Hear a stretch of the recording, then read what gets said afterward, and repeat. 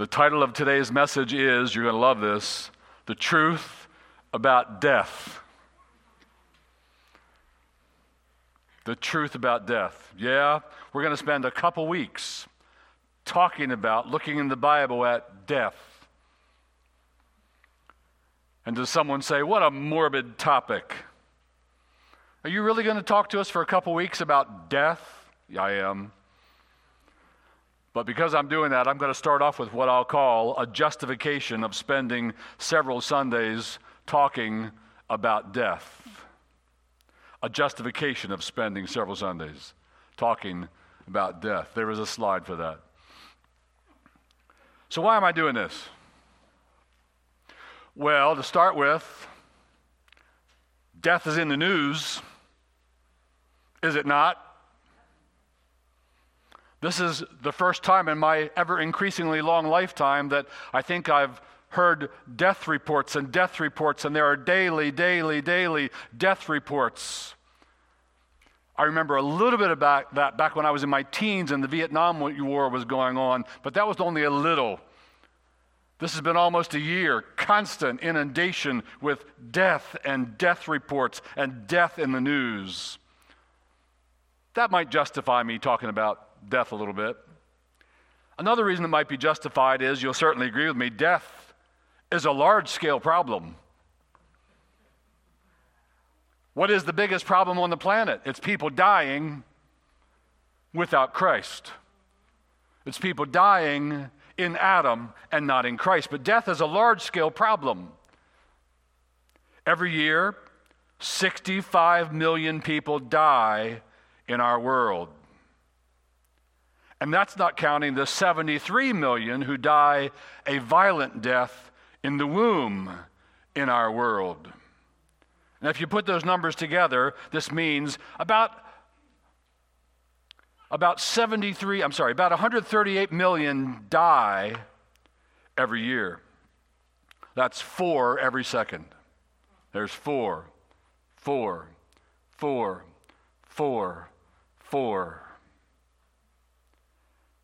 Entering into the presence of God to stand before Him, either in Christ, ready to meet Him, or all unprepared to meet Him in their sins. In the time it takes us to get through this sermon, 9,600 people will have died and entered into the presence of God. It's a large-scale problem. It's the biggest problem on the planet. But here's further justification for me drawing your attention to the subject of death for a little bit. Scripture talks a lot about death. I don't know if you realize that, but because it's such a big problem on the planet and because we're all headed there, Scripture talks a lot about death. Let me take you to just one point, for example, the book of Ecclesiastes, written by one who is called the preacher, written by one whose name seems to have been Qoheleth. And in Ecclesiastes 7:2, Qoheleth says to us, it is better to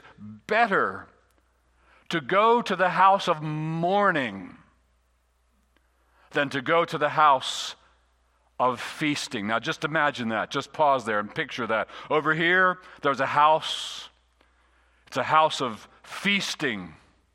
There's a party. There's lots of food. They've got some good wine. Everybody's happy. Maybe they're singing a little bit. It's a good time. And over here is a house of mourning, a house of grief, a house of sorrow. It's a funeral parlor. There's just been a death.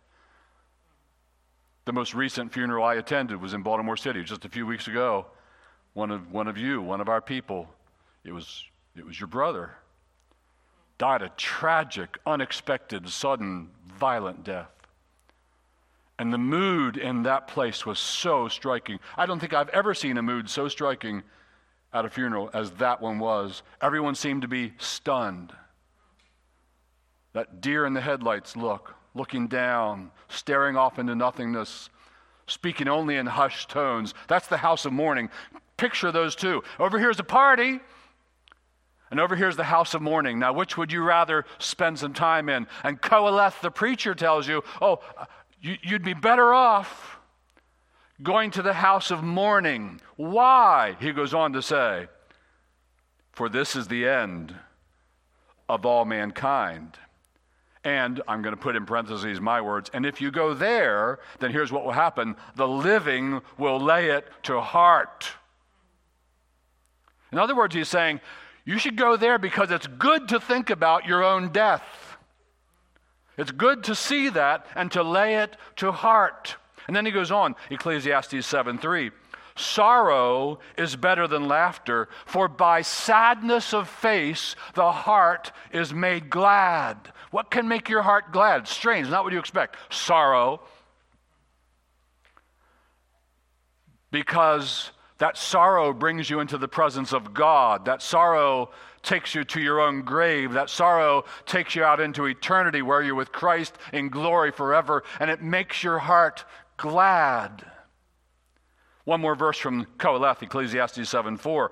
The heart of the wise is in the house of mourning, but the heart of fools is in the house of mirth. Why? Because in the house of mourning, something deep might happen. Because in the house of mourning, it's more likely that something you need eternally might happen. You might be inclined to think soberly, realistically about your own life and your own death. You might have more serious thoughts about God and eternity in the house of mourning, and you need to have those thoughts. So going to the house of mourning has a way of resetting your priorities, your focus, of recalculating what you intend to do in life. So it's good for us to go to the house of mourning. So that's another way I'll justify speaking to you about death. Scripture often, I only gave one example from one book, Ecclesiastes. Scripture often speaks to us about our own death. But here's another way I'll justify talking to you for a while about death. And if I don't watch it, I'm going to spend my whole time justifying that I do it, and we won't get to do it till next time. But here's another way to justify it. Thinking about death is what I'm going to call deep work for your soul. Familiar with deep work? I just read a book, fabulous book titled Deep Work. It's about how to not spend your working life taking care of busy work that doesn't really add up to much, but how to instead fix your time and plan your time so you can spend your working hours in things that are deep. Here's the definition the author gives us of deep work. Deep work is professional activity performed in a state of distraction-free concentration that pushes your cognitive capabilities to their limit. That's deep work. All you with some attention deficit disorder, you ought to read that book. You ought to be challenging. You ought to read it. Thinking about death is deep work for your soul. You're not distracted by all the glittering things, by all the fun at the parties when you're at the house of mourning. There's deep work. Focus deep work going on in your soul. Here's another way to justify spending a little time thinking about our death. Great Christians in the past thought, spoke, and preached often about death. They had to. Death was so much more, this sounds ridiculous, common in those days. What I mean by that is, it was very common that you had lost your first wife and the baby she was bearing. It was very common that you lost your second wife and the baby she was bearing. It was very common that your third wife bore you one, and it lived, and another, and it died, and a third one, and it died, and another, and it lived, and another, and it died. Death was an occurrence that every family was experiencing. And so the great Puritan preachers, if you will, they preached a lot about death. Let me give you some examples. This is going pre-Puritan to start with. Martin Luther in the 1400s, and he lived into the 1500s. Martin Luther, the great reformer, said, "Even in the best of health, we should have death always before our eyes, so that we will not expect to remain on this earth forever." Now I love this next part. "But will have one foot in the air, so to speak." I like that. Here I am. I'll hang on this time. 1 foot in the air. I'm on my way up, Lord. 1 foot on earth and 1 foot heading to heaven. Martin Luther.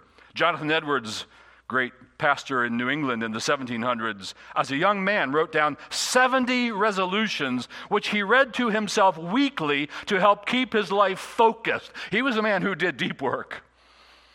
He spent a lot of time doing deep work. All of his resolutions start with the word resolved. I've read them. Listen to resolution number 9. That's not the Beatles' revolution number 9. It's resolution number 9 from Jonathan Edwards. Resolved to think much on all occasions of my dying and of the common circumstances which attend death for all. Jonathan Edwards. I'm going to think about death a lot throughout my life. Read that to himself constantly. Richard Baxter, a Puritan preacher in the 1600s in England who lived with chronic bodily illness, said, he's famous for this one, he's famous for a lot, but he's really famous for this one, I preach as though I'll never preach again, and as a dying man to dying men.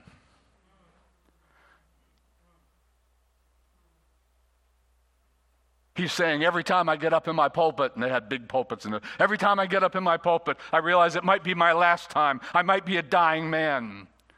And every time they come to hear me, it might be their last time. They might die this week and never return again. So I always preach as a dying man to dying men. Whew. It's justified that we spend a little bit of time thinking about our own death. And I have one more reason. Can you hang in there with me? One more reason why I think it just might be justified. And this is not Scripture speaking. This is just me talking, but a lot of other people have said this. You'll live better. I'll live better. We'll live better when we've reckoned with death. Here in this season on planet Earth with COVID, the global pandemic, you and I will live better if we've made our peace with God and so our peace with death. If we reckoned with death, if we've come to terms with death, when we take our thoughts about death captive to obedience to Jesus Christ, when our thoughts about death are governed not by our emotions and our feelings, but they are governed by Scripture, by the Word of God. And there's a lot in Scripture to govern our thoughts and our feelings about death. Peek ahead. I don't think I'm going to get this far today. I'm pretty sure I'm not going to get this far today. But here's where this message began. I had one point I wanted to preach about, and the one point was this: you should not fear death. And Christians, in fact, do not fear death because we've been delivered from death by Christ our Savior. We've been delivered, those who all their lives were held captive to fear of death have been delivered from that fear. Death is but my entrance into glory, says a great old hymn. So that's to bring you back next week. That's where we'll start next week, if I get as far as I think I will today. That's what I really wanted to preach about, but it grew. And you'll live better when you've reckoned with death, when you learn to number your days. Don't you like that phrase of Moses, the man of God? He prayed, it's a prayer, not a phrase. He prayed, Lord, teach me to number my days, that I may incline my heart to wisdom. I know of one Christian leader, I believe he's still alive, but I knew about him in my younger years and went to hear him preach sometimes, and he actually advocated that you create for yourself a backwards calendar that actually counts numerically the remaining days of your life, and you start with 4 score and 10, was it 3 score and 10, whatever it is, you start there. What is it? You give yourself 70 or 80 years, all right? And then numerically count backwards. So every day you look at the calendar, it says you have 300 days left. You have 298 days left. You have 154 days left. So you incline your heart to wisdom. I'm older than most of you, and believe me, realizing that you have a lot less time on the planet than you used to have. Realizing that you have a shortage of time, and soon you're going to have an extreme shortage of time, has a way of bringing things into a clear focus for you. has a way of motivating you for how you want to spend those few precious remaining days you have on earth. You'll live better when you've reckoned with death. So, before we get to point number 1, I have for you a plea. Let's spend this time well, huh? Like, don't begrudge it. I know it's Christmas and they got you all keyed up for Christmas. But don't begrudge that we're talking about death. Let's spend this time well. Please listen to the Scriptures intently. Let's pray about what the Scriptures say to us. Let's let it down into the deep places in our souls. Let's receive the Word of God and ask the Holy Spirit to work in our hearts that we would learn in this time when we focus on death and grow in the grace and knowledge of God. All right, that was the introduction. Are you ready for point number 1? It's going to be really cheerful. It's guaranteed to put a bounce in your step. Here it is. You're probably going to die. I guess you realize that, but I thought it would be a good place to start in a sermon on the truth about death. That's true about death. You're probably going to die. You should reckon with that. You know, in the Bible, there are 3 deaths. There are 3 kinds of deaths. There's physical death. That's the one I'm talking about. Physical death separates you, removes you from the fellowship of humans on the planet. Then there's spiritual death. You die that with Adam. You're born spiritually dead. That's when you're removed from fellowship with God in the universe. And then there's what the Bible calls eternal death, or sometimes it's called the second death. And the second death occurs at the last day when you are not in Christ and God says, "Depart from me, I never knew you, you workers of iniquity," and you're cast into outer darkness, and that is called the second death. You died physically, you died spiritually, but then somehow, there's not good math in the Bible, your second death is the one you might die at the last day. Now, the one we're talking about today is just the first one, physical death. You're probably going to die. And does someone in the room say, probably? What do you mean, probably? Have you read the Old Testament? Who can remember 2 guys? I'll give you a hint. They're both in the Old Testament, and both of their names start with E. Elijah and Enoch, who didn't die. Enoch walked with God, and he was not, for God took him. And Elijah went up in a chariot of fire and did not pass death, did not collect $200, went straight up.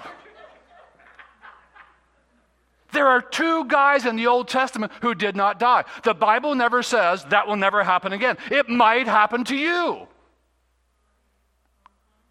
Maybe God will want you in heaven so badly, he'll snatch you up.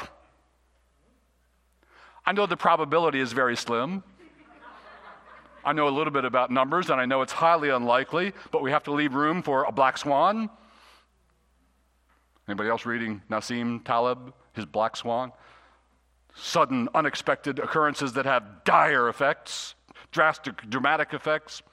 We have to leave room for that. God may do it again. The Bible never says he won't do that again. So I say some of you will all probably die. Some of you might not. 2 guys in the Old Testament didn't. Not only that, but there will be some who will not die, and it might be all of us. The Apostle Paul writes about this, 1 Corinthians 15:51. He says, "Behold, look at this, pay attention, see this. I tell you a mystery." You didn't know this before. It's now revealed in God's word. Prior to that, it was a mystery. "We shall not all sleep." Sleep is euphemism for death. It's the Bible's soft word, soften the impact of that strong word, death. We shall not all sleep. We're not all going to die. But we shall all be changed. We need one of you who is an artist to do a really beautiful big calligraphy of that verse, and we'll put it on the wall in the nursery. That's the nursery verse. They won't all sleep, but they'll all be changed. Some of you are a little slow on the take there. But it's true of us. Paul is speaking to believers in his time, and it applies to believers in our time. And God's word could say to all of us here today, none of us might die. If Jesus comes back before you die during this service, please don't die in the service. If Jesus comes back, you will not die. You will go directly into the presence of God, in Christ or not, to heaven or hell, through judgment. So you might not die. And 1 Thessalonians 4:15, Paul chimes in and says, for this we declare to you by a word from the Lord. This is God's word. It's the truth. That we who are alive, that is, when Christ comes back, we who are left on the planet, still living, haven't died, until the coming of the Lord, we will not precede, going up into the presence of God, those who have fallen asleep. So he's saying there's going to be a generation, there's going to be a bunch of people, there's going to be a day when Christians all over the earth will together go into God's presence, bypassing death. A whole lot of believers are not going to die someday. And again, in 1 Thessalonians 4:17, the Apostle Paul writes, then we who are alive, who are left, see, they'll come out of the grave and go up first. We who are left will be caught up together with them in the clouds to meet the Lord in the air, and so we will always be with the Lord. No death. So I might not die, you might not die. So all this worrying and fretting, you might not even die. Pray, even so, Lord Jesus, come quickly. Like for me, probably that means you got to come in the next 30 years max, right? 30 years to come, Lord. Wait till all my grandchildren are in Christ, please, and then come. All right? Don't be worrying about it. Don't be fretting about it. Which reminds me of the words of the great prophet Mark Twain, who said, I have lived a long life and had many troubles, most of which never happened. Most of the troubles you live through have never happened. Death might not even happen. It might be a trouble you're fretting and you're fearing, and it's never even going to happen to you. But the fact of the matter is, most of us will die, and you will probably die. And the Bible puts it bluntly, Hebrews 9:27, please. It is appointed unto man once to die. You have an appointment with death. Do any of you know that story? There's a famous story. It's about a merchant in Baghdad and his servant. He sent his servant into the city to buy some provisions, and in a little while the servant came back white and trembling and said, Master, just now when I was in the marketplace, I was jostled by a woman in the crowd, and when I turned, I saw she was death. It was death that jostled me. She looked at me, and she made a threatening gesture. Please lend me your horse. I will ride away from this city and avoid my fate. I will go to Samra, and there death will not find me. The merchant gave him his horse, and the servant mounted it, and he dug in his spurs and went as fast as the horse could gallop, and he went to Samra. Then back in Baghdad, the merchant thought, I'm going to go into town and see if I see death anywhere. And he went into town, and there she was. And there was death. And he said to her, why did you make a threatening gesture to my servant when you saw him this morning? And death said, oh, that was not a threatening gesture. It was only a start of surprise. I was astonished to see him in Baghdad, for I have an appointment with him tonight in Samra.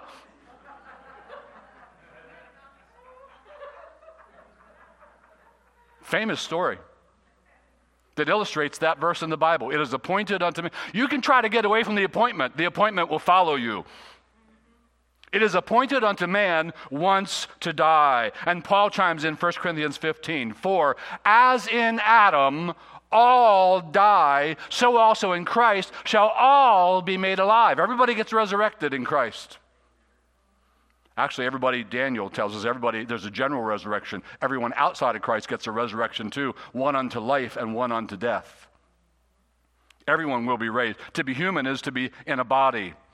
We do not spend eternity disembodied. We spend eternity in bodies, resurrected bodies for life or for death. Romans 6, the Apostle Paul writes, the wages of sin is death. Ezekiel 18, the soul that sinneth, it shall die. Somebody has said the statistics on death are quite impressive. 1 out of 1 dies, except Enoch and Elijah and all those left when Christ comes. So you'll probably die. Don't waste 1 second worrying about it. Don't waste 1 second fretting about it, but think about it. Now here's a second question, and I don't want to spend much time on this, so pardon me for going kind of fast. Why do we die? Here's the answer. Go back and listen to the 4 sermons recently on why God. End of that discussion. We die because of the fall, not quite the end. We die because of our fall with Adam. And what did God say? They're in the garden. God said you can eat anything you want, eat from any tree you want, eat any of the fruit you want. There's only one prohibition. There's only one negative. There's only one no. It's that tree right in the center of the garden. Do not eat from it, for if you do, dying you shall die is the Hebrew phrase in there. It means you'll surely die.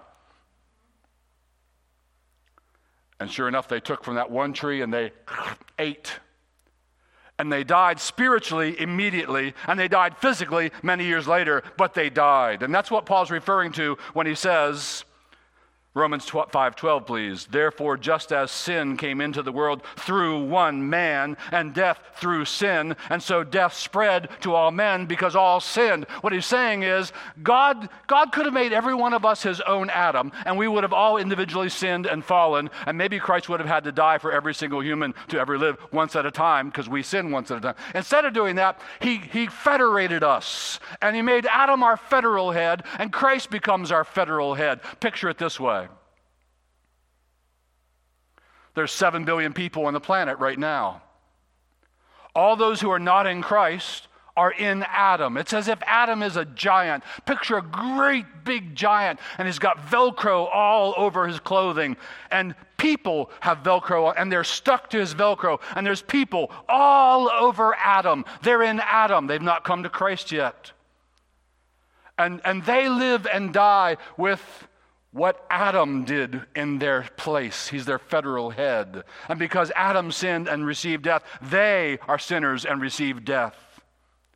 And then Christ is another giant with Velcro all over him. And when you believe on the Lord Jesus, you're pulled off of Adam and you're stuck onto Christ. And now his fortunes, his grace, his life, his blessing become your lot. And at the last day, you're found in Jesus Christ. So that's why we die, because we are with our federal head. We're grouped together. We're lumped together with Adam, and his fortunes, his penalty, become our fortunes, our penalty. That's why we die. Now, a third point for today, moving on, hastening past that one. Your death, I want you to know this. You know this. Your death will lead you immediately right into the very presence of the Lord, right into the presence of God. When you die, you stand before a holy God. You're probably going to die. It's coming pretty fast. And when you do, you're right there in the presence of Almighty, holy God. Whether you're a believer or not, you will wake up looking at God, seeing God, in the very presence of God. You'll see the Lord Jesus. He will either be your Savior, whom you love, or your judge, whom you dread. Depends on what you did with him in life. Depends on whether you left Adam and joined yourself to Christ. Your death will lead you automatically into the presence of the Lord. Let me read you that from the Bible. 2 Corinthians 5:8 makes it very simple and very plain. Which part of this can we not understand? Absent from the body, present with the Lord. So the moment you're absent from the body, the moment your soul leaves that body lying there that just breathed its last, immediately you're in the presence of the Lord. You're there to worship, you're there to adore, or you're there to be judged and sent into outer darkness, banished from grace and light forever.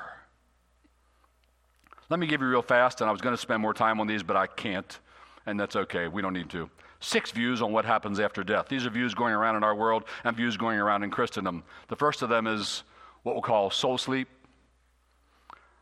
This is the Seventh-day Adventist view. Many of them are our brothers and sisters in Christ, so let's not be mean to them. But they believe that when you die, you don't really go into the presence of the Lord yet. You're going to be in a state of soul sleep. It's like, what's it called? Cryotherapy, where they freeze you. You're going to be like frozen in heaven. You're going to be frozen, and your soul will be asleep. You're not conscious of anything. You're not conscious of being in God's presence. And then one day, he'll wake you up, and there you'll be. It'll be the last day, and you'll be there. A lot of time will have passed. The problem with that is there are many problems. I'll just give you a quick one. What did Jesus say to the thief on the cross? Yeah, you all said it. This day, you will be in paradise with me. No soul sleep. Straight to paradise. Straight to the presence of God, straight to heaven. Here's a second view of what happens after death: annihilation. This is what all naturalists believe. You're just done. It's just over. The curtain comes down, the light goes off, and in a generation, you are totally forgotten. All your efforts, all your passions, all your loves, they basically add up to nothing. Because you're annihilated. Some Christians have a theory of annihilation now. Rather than an eternal hell with conscious torment, which is what the Bible teaches, they've come up with theories and ways of interpreting the Bible that make it that you actually suffer as long as your sins deserve, and then you'll be annihilated. I keep doing that. I got to stop that. You'll be annihilated. And if they have a high view of Scripture and they're trying to be fair with Scripture, but that's how they're reasoning from it, I'm not going to call them a heretic, but I'm going to call their view pretty sketchy. And then there's reincarnation. You can line your bird cage with that one.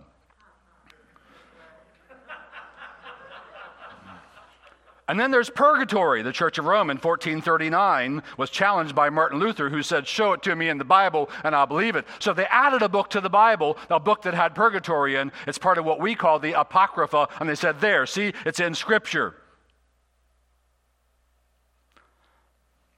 In Acts chapter whatever it is, there was a great fire and they burned all their awful books. You can burn the books that have purgatory in that fire. All right? But then we come to the most interesting one, and this is where Christians differ with one another. There is, some say, an intermediate state for believers. You won't be at the last day yet. You won't have your resurrected body yet. You'll be disembodied, but you will be in the presence of the Lord, absent from the body, present with the Lord. So you'll have a kind of an intermediate state. You won't be in your final state yet, body and soul united, living in the presence of God forever. Have you heard that view? So there's this intermediate state. It might be right, but I don't think so. But it might be right. Some even go further and say, because of a passage we're going to look at, you'll have during that time a temporary body. This gets really weird. Like, where does it say that in Scripture? But there are serious theologians who say, in the intermediate state, you won't have your final resurrected body, but you'll have some kind of a temporal body, temporary body. Here's the passage we need to deal with on that. Let's deal with it in the 6 minutes and 16 seconds we have remaining, though we might go over, just giving you a hint. In 1 Corinthians 5, Paul writes, for we know that if the tent, that's your body, it's just a tent, temporary dwelling place. We know that if the tent that is our earthly home is destroyed, Mack truck runs over you, splat. You're a pancake. We have a building from God, a house, another body, not made with hands, eternal in the heavens. So Paul's building you up for this. When you lose this body, there's another one coming. Yeah, but is there an intermediate state where I'm disembodied for a while? Is there an intermediate state where I'm in a temporary body for a while? Well, let's read on. For, he says, in this tent we groan. Is that true? Is there anyone in this room who does not groan? While in this tent, we groan. But here's what we do when we groan. Longing to put on our heavenly dwelling, that body. Man, I want the new body. I'm going to be 6'4", 280 pounds, 4% fat. And Debbie's going to go, Why couldn't he have looked that way when I had him? We're longing to put on our heavenly dwelling, if indeed by putting it on, we may not be found naked. So here's what Christians have to look forward to. Not being naked, a heavenly streaker with no body, just a bare soul that doesn't cover it up, doesn't get covered up. No, we don't want to be found naked. Oh, that phrase, heavenly spiritual streakers, I was supposed to eliminate that before it wasn't supposed to be on the PowerPoint. That's for my notes only. You all got it.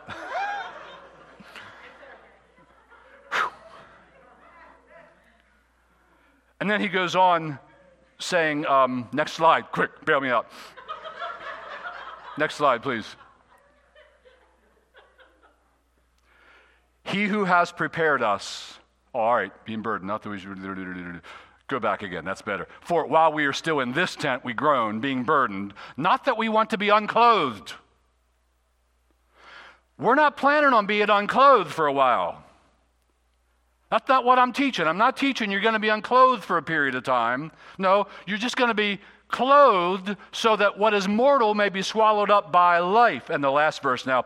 He who has prepared us for this very thing is God, who has given us the Spirit as a guarantee. So, very common evangelical view is you either be disembodied for a while or you'll have a temporary body for a while. I don't know where they get that idea. They make it up. It's not in Scripture anywhere.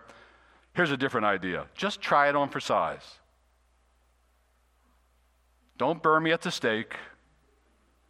Just try it on for size. I'm going to call it, because I don't know what to call it, God's time. God's time. At death, you will slip right out of human time keeping, and into God's time. Into God's time keeping. And in God's time keeping, time works differently. Einstein was getting this close to God. When he was sitting at the train station looking at the big clock and trains going by and imagining if a train went in the speed of light and you were in the train, what would you see? And if you're not in the train, what would you see? And he figured out, you know what? Time can go faster and slower. And that's generally believed to be right. Time is not a fixed thing. It can speed up, it can slow down. And in God's presence, it's all slowed down to an eternally present now. In other words, God doesn't say, okay, what time is it? Oh man, I missed my next one. No, there's no passing of time. He's always eternally conscious of all time. It's always ever present right before him. And when we die, maybe this is what works. Maybe this is what fits 1 Corinthians 5. We go directly into God's timekeeping. It's like you're playing Monopoly. And I was playing Monopoly last night with one of you, a father, and with one of you, your son. And I won, by the way. And the son didn't cry. That was really good. And it's as if you draw a go directly to card, and it just says go directly to the last day. And when you die, you enter into God's time, and psh, there, I did it again. You're right at the last day, and you're raised and reunited to your resurrected body, and you're ever after there in the presence of God. You die, and whammo. I had a junior high science teacher who said whammo a lot, so there I got to use the whammo. Whammo! You go directly to the last day. You do not pass go. There's no years in between. You are immediately in the presence of the Lord, where you will discover that either you are prepared to meet him because you're attached to Jesus Christ, or you are eternally unprepared and will be banished from his light. Oh, please turn to the Lord Jesus Christ. There's a great old phrase, there were probably sermons by this title, born once, you die twice. Born twice, you die once. Here's what that means. You're born only once, born from your mother's womb, not reborn a second time into the Lord Jesus, into the family of God. You're only born once, you're going to die twice. You're going to die physically, and you're going to die an eternal death. Born once, you die twice. But born twice, once from your mother's womb and once from the Holy Spirit's womb to new life in Jesus Christ. Born twice, you die once, physically. To be immediately in the presence of the Lord, a new heavens and a new earth, a new body, and righteousness dwells in it all. So, this is where I need to close this message because it says 00:00 time. Speaking of time, there's my wind down clock. There's my backwards calendar. I'm out of time. Couple of things I want to say in closing.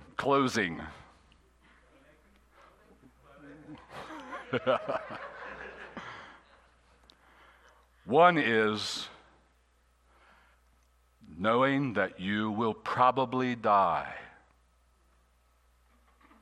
You should use your spare little bit of time left on the earth to seek the Lord Jesus Christ, to call upon his saving name. He receives all who turn to him.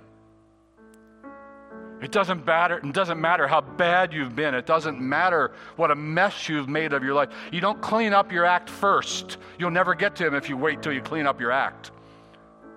You turn to him. You call upon him. You believe upon him. He receives you with open, gracious arms. You become a blood-bought child of God. Your sins are forgiven. You have everlasting life. Now he'll go to work in you to clean up your act.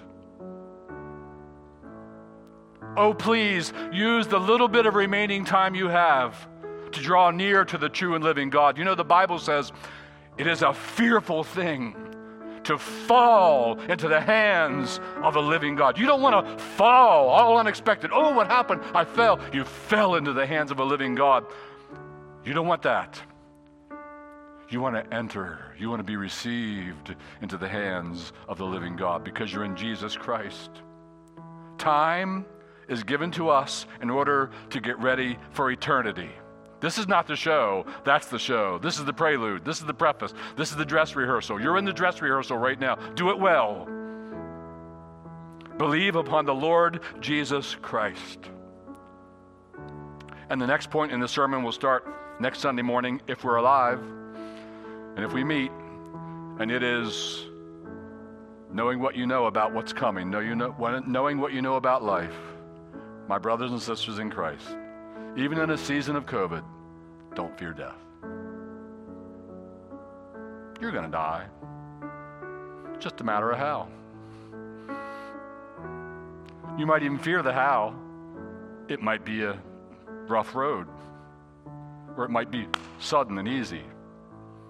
Either way, if it's a rough road, it's what Peter calls now for a little time if need be. It isn't long. And eternity goes on forever and ever and ever and ever. So don't fear death. We'll see you next week. Don't be foolhardy with it either. Wear your mask. Take precautions. But don't fear death. All right? Christians, don't fear death. That's next week. Bow with me and let's pray together. Our Father in heaven, we are praying for people in this room and people who are with us online, praying that right now you would send the Holy Spirit with power into hearts to draw men and women, to draw boys, to draw girls to the Lord Jesus. If you're within the sound of my voice and you feel the Spirit of God pulling on your heart, would you pray with me, please? The words don't matter, your heart matters, but would you express that heart with these words? Father in heaven, I'm a sinner. I don't deserve to enter into heaven when I die. But I'm turning to you, Lord. I want to be plucked out of Adam. I want to be attached to the Lord Jesus Christ. I'm praying that you would forgive my sins. They are many. Some of them are foul. Praying that you would give me that free gift of eternal life that Christ purchased for his people on the cross. And if you're praying that, the Father will hear your prayer and he will forgive you your trespasses and he will give you life everlasting. Father, draw people to yourself, we pray. And would you strengthen the hearts of believers that they may not fear death, but serve you boldly in its presence. For we ask in the name of Jesus Christ, amen. Hey, just before I go, I want to mention to you there's a Connect card in the chair in front of you. If you're in the room, if you're watching with us online, there's a Connect card, right under the video. It says Connect with Us. Just click on there, please, and reach out to us. If we can help you, if we can counsel you, if we can encourage you, if you have follow-up questions about today's sermon, just write them in there for us. We'll get in touch with you. We would love to do that. Please give us the opportunity. Thank you all. Pastor Stan. Good morning.